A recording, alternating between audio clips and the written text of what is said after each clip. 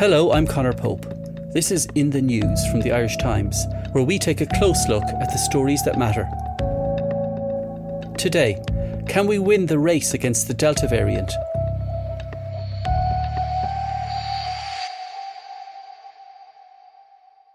This variant originated in India. It was first spotted there last October, quite a long time ago, really.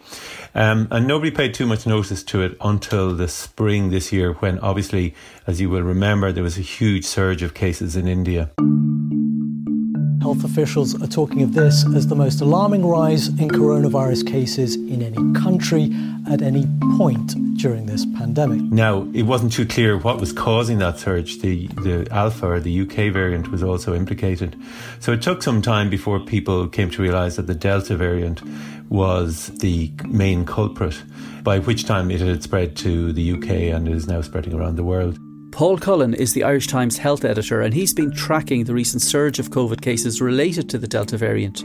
It is yet another mutation of this virus. That's not unusual in itself, but it seems to be more effective in transmitting itself, and it may be more dangerous for people who get it. It could be a bigger threat than the initial coronavirus that originated in China 18 months ago. Since the Delta variant was first detected in the UK in the spring, it has spread rapidly and is now the dominant strain. The Delta variant now accounts for 96% of new cases. It has derailed the UK's plans for a summer reopening, and it's making a lot of people very sick. The number of cases is rising, and hospitalisations are starting to rise too. They're up 48% over the past week. In Ireland, there are fears that a fourth deadly wave of the virus is on the way. The summer is looking good, but the Delta variant still looms. We're making excellent progress, and the last thing we ever want to see is a situation where we have to go backwards. This time maybe we have an advantage over the virus in that we can see what's happened with Delta in the UK and try to avoid that happening here. But is enough being done?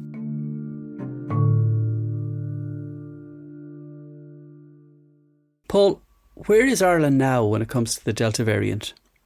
Well, in Ireland, we're relying on sequencing a proportion of our cases. So when somebody tests positive, about 30% of those cases now are genetically sequenced to try and find out what variant is involved.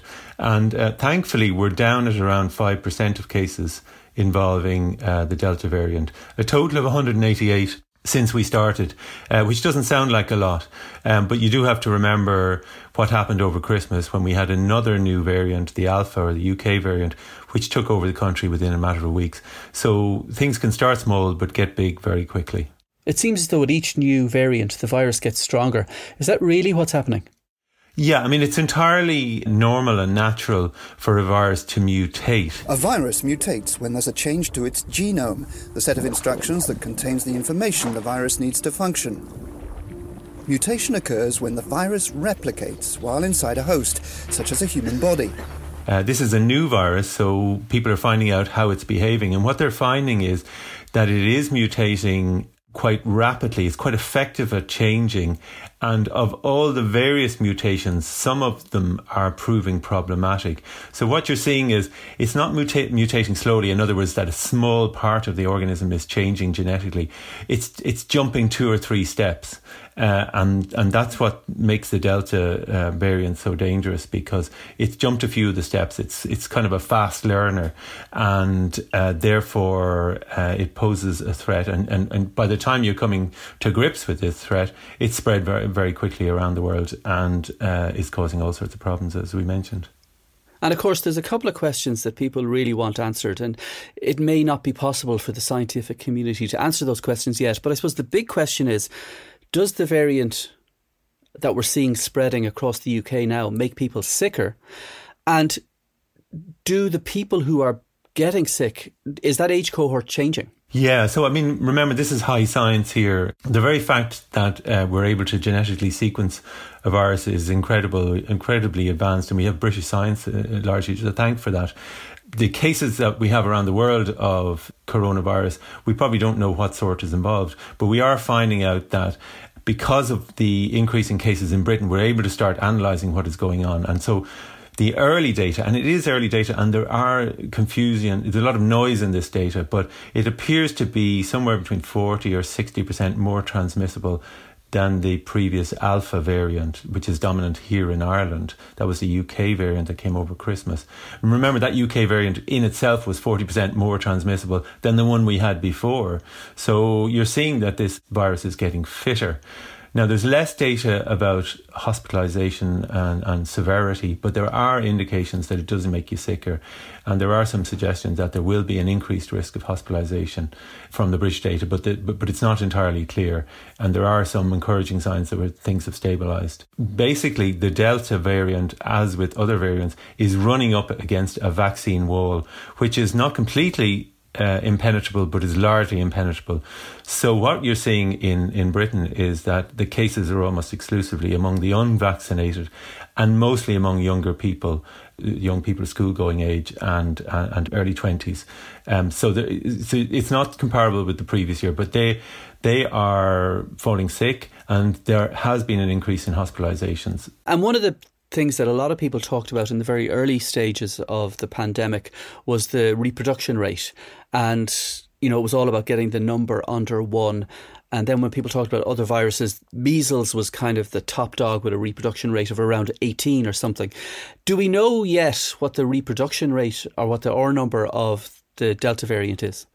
Yeah, so for a disease, for a virus, the reproduction rate varies according to the measures that you might take to prevent it. So, for example, we all wear masks and we keep our distance. That reduces it.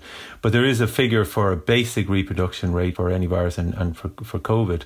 And from what I can remember of those figures, originally it might have been around 4, which was pretty high. And then we wore our masks and we kept our distance and we washed our hands and we brought it down below 1. And last summer, most of our cases kind of disappeared.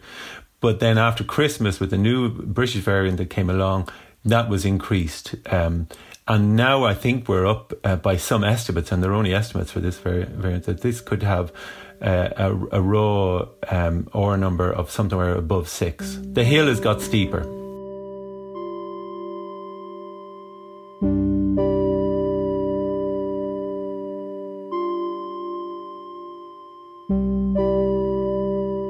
How do we know how widespread the Delta variant is in this country? I mean, the numbers seem small at the moment, but presumably they're not testing every single case of COVID. So how do we know what percentage are Delta, what percentage are Alpha, or any of the other variants that are out there?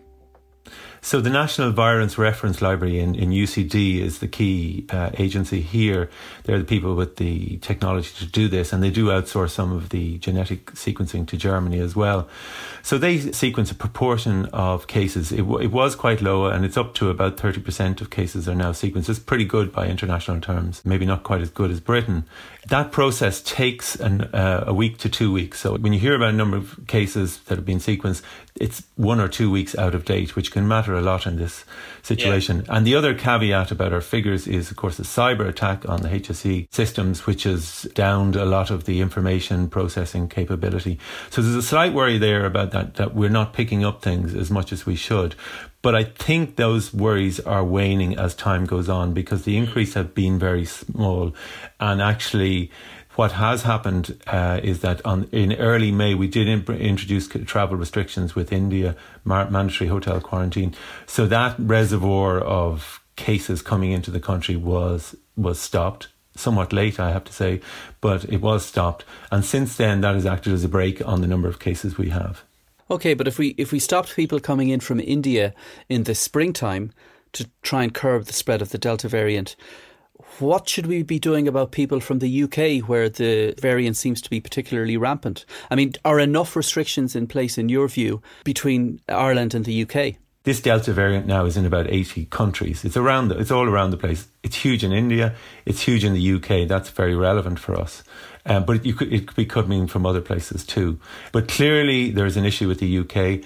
The government has imposed stricter rules on travel in terms of testing and so on with Britain. They haven't done so with Northern Ireland, though some consideration has been given to that. So if you consider, I mentioned that we have about 5% of our cases are Delta variant cases. In Britain, it is now dominant. Over 90% of sequence cases are Delta. In Northern Ireland, it's around 25%. It's going to come here. It's just a matter of time and trying to hold back the tide for as long as possible while we continue to vaccinate. And one of the interesting and alarming things, I suppose, about the pandemic as it has unfolded has been the waves and the surges and, those moments when people think that we've beaten the virus and then it comes back. And that's been kind of happening in the UK, where we were looking at them kind of enviously 6 or 8 or 10 weeks ago, and they were planning to reopen.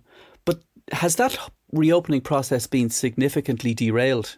Well, yes, in Britain, obviously, their great day of reopening or liberty has been delayed by a month. Since today, I cannot say that we have met all our 4 tests for proceeding with Step 4 on June the 21st. I think it is sensible to wait just a little longer. There have been huge twists and turns in this whole pandemic, and woe betide the person who confidently predicts that this thing is all over. Britain is now having a surge of cases. It's having an increase in hospitalisation.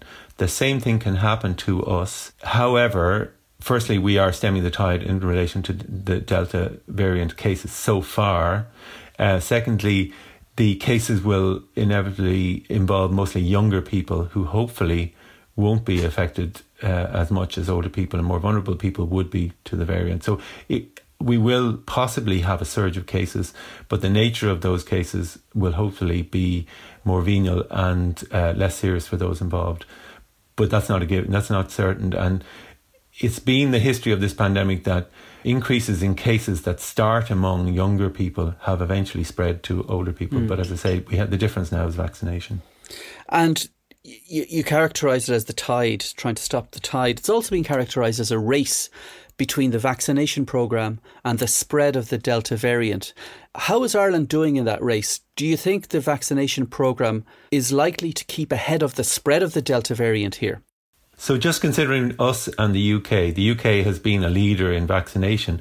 However, they did a lot of first doses first before fully vaccinating people, and they paid a price for that because of the exposure to the Delta variant that you get after only one. But in Ireland, what are we? We're at about 61% of adults are vaccinated with 1 dose, and maybe around 30% are fully vaccinated with 2 doses or Johnson & Johnson.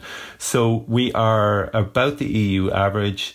We're probably in a similar position to Britain in a way because we have less vaccination but fewer cases. So it is a race, and it's impossible to predict the outcome of that race. But the signs at the moment are encouraging because we have managed to keep the number of cases down. In fact, in recent weeks, the number of Delta variant cases has been going down, the ones that we detected anyway. And meanwhile, the vaccination rollout is at its peak at the moment. In fact, it's at its peak at around 300,000 people a week being done. So at the moment, it's looking good. But of course, we're moving into the holiday season when people move around a lot more than they do in the rest of the year. And that is a risk. And one of the things that might be impossible to answer is how worried should we be about future variants of COVID-19? And does science point to any limits there might be to how bad a variant of a virus of this nature can get? For me as a journalist, it's important to try and strike a balance. And I've written before about what were termed scariants. You really cannot feed off the worry that can be generated by fretting about every single variation. As I said, this is a natural process. Most of the variants that will arise are harmless. Some aren't.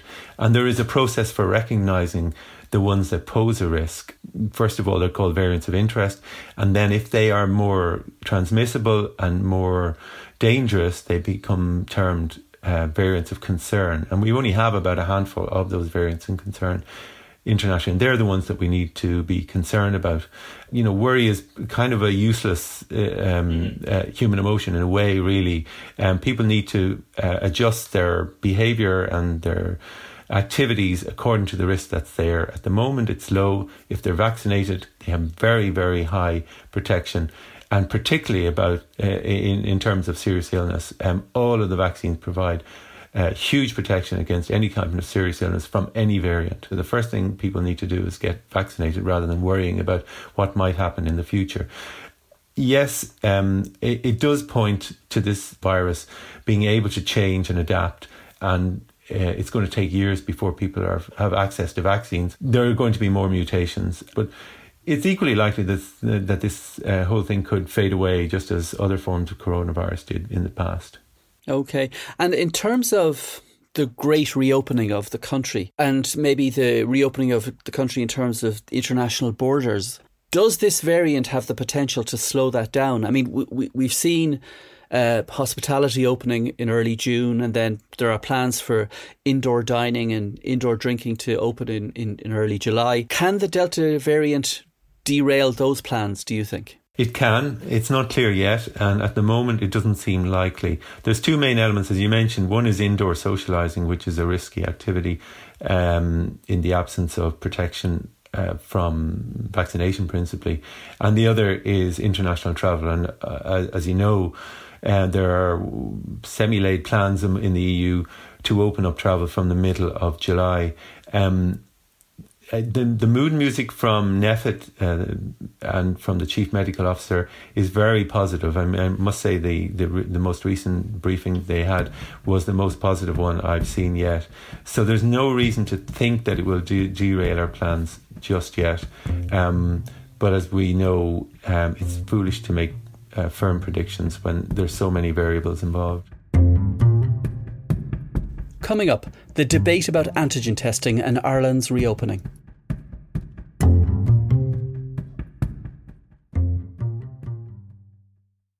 There's been a lot of debate in recent weeks, recent days, about the use of antigen testing to maybe help society reopen faster than it might otherwise do. What are the public health officials, including Tony Holan and Philip Nolan and all the others, what are they saying about antigen testing, and what role do they think it might have in helping Ireland to reopen maybe a little bit faster? I have to admit, I've been trying to work out my own view on antigen testing with difficulty over the last few months. It's become a huge issue, and it's become a stick maybe to beat our public health officials because of their reluctance to go down that road. It's arguably the case at the moment that NPHET is the most powerful unelected body in the country. From my own perspective, I am extremely concerned around Ireland's lackadaisical approach to the area of antigen testing. NPHET's view is that antigen testing has a place, but as an adjunct, as support to the standard PCR testing. There's a whole range of ethical acceptability concerns, the performance of the test, the logistics of the test. All of that has to be considered. As you know, that PCR testing is expensive and it takes time to get results. Antigen testing is quick results and you could do it yourself. So many in aviation and in the entertainment industry see antigen testing as a way of getting back to normality by being able to fly or hold events with mass testing. Tony Holohan's view as Chief Medical Officer is that he's hoping that with mass vaccination, with the numbers of cases falling away, there won't be a need for testing because people will be protected with 2 doses of vaccine. The safest way for us to reopen society, including international travel, will be continue to control the incidence of the disease, and we're making encouraging progress in that regard through a range of public health measures which are continuously reviewed as we do, along with progressing the national vaccination programme to ensure as many people as possible within the population are protected. And the incidence of the disease will be so low that it's not a threat. I think that's the promised land. I mean, we reached that last summer, even without vaccination. So it does seem that it might be attainable again. And hopefully we won't need to go through this debate again, because it is a very polarised debate with experts on both sides quite entrenched in their positions. And of course, looking into the longer term, I mean, will COVID-19 be with us this time next year, maybe in a different form? Or do we know yet just how enduring this particular virus is likely to be? Yeah, I have on occasion for articles asked the experts what their view of the end game is. And I think that there is a broad consensus that COVID is going to be around with us to come. It's going to become endemic. You're going to see flare-ups as you do with measles, for example, when measles hits an unvaccinated group and there's a flare-up locally. There should be the systems in place to pounce on those flare-ups and to reduce them and control them. So it should be manageable given widespread vaccination. We may need booster shots. I think that's also considered necessary by some experts, not by others. So it's hard to say at this stage. We're still studying it. But it will be a continuing reality. It will be a threat. I think if you're talking about people wearing masks and so on, the recommendations requiring mask wearing and other restrictions may fall away, but I think the psychology won't fall away quite so quickly. So I think you will see people behaving cautiously, a good section of the population behaving very cautiously, perhaps for good reason, for quite some time. So normality will take years to return to rather than months. And of course, Paul, as the health editor of the Irish Times, you've been writing about this since the very start of the crisis, going back to February of 2020, I think. And you've written about little else over the last 15 or 16 months. So would you describe yourself as optimistic about the future? I'm optimistic, yeah. I think I think last year when I was researching material for articles and I was searching for solutions, and some of the solutions seem like bright, shiny pennies, but they turned out not to be solutions, really. You know, people advocated lifting the lockdown. Other people wanted zero COVID Ireland. And there were reasons that neither of those things were possible. But I think the main truth that has emerged this year is that vaccines work. The ones that have been developed had huge. I mean, to have a vaccine efficiency of over 90% was an incredible achievement for a new invention, and that is our greatest, support in this battle. I suppose you could say we'd be lost without it, but vaccines work, and they are working, and they will continue to work. And if there are chinks in their armour, they will be tweaked and they will work better. So I am optimistic, yeah, and I think I certainly will be hoping that, for me and for my family and for my children going to school, that normality does return to their lives and my life as soon as possible. Paul Cullen, thank you very much for talking to us. Thank you. In the News will be back on Wednesday.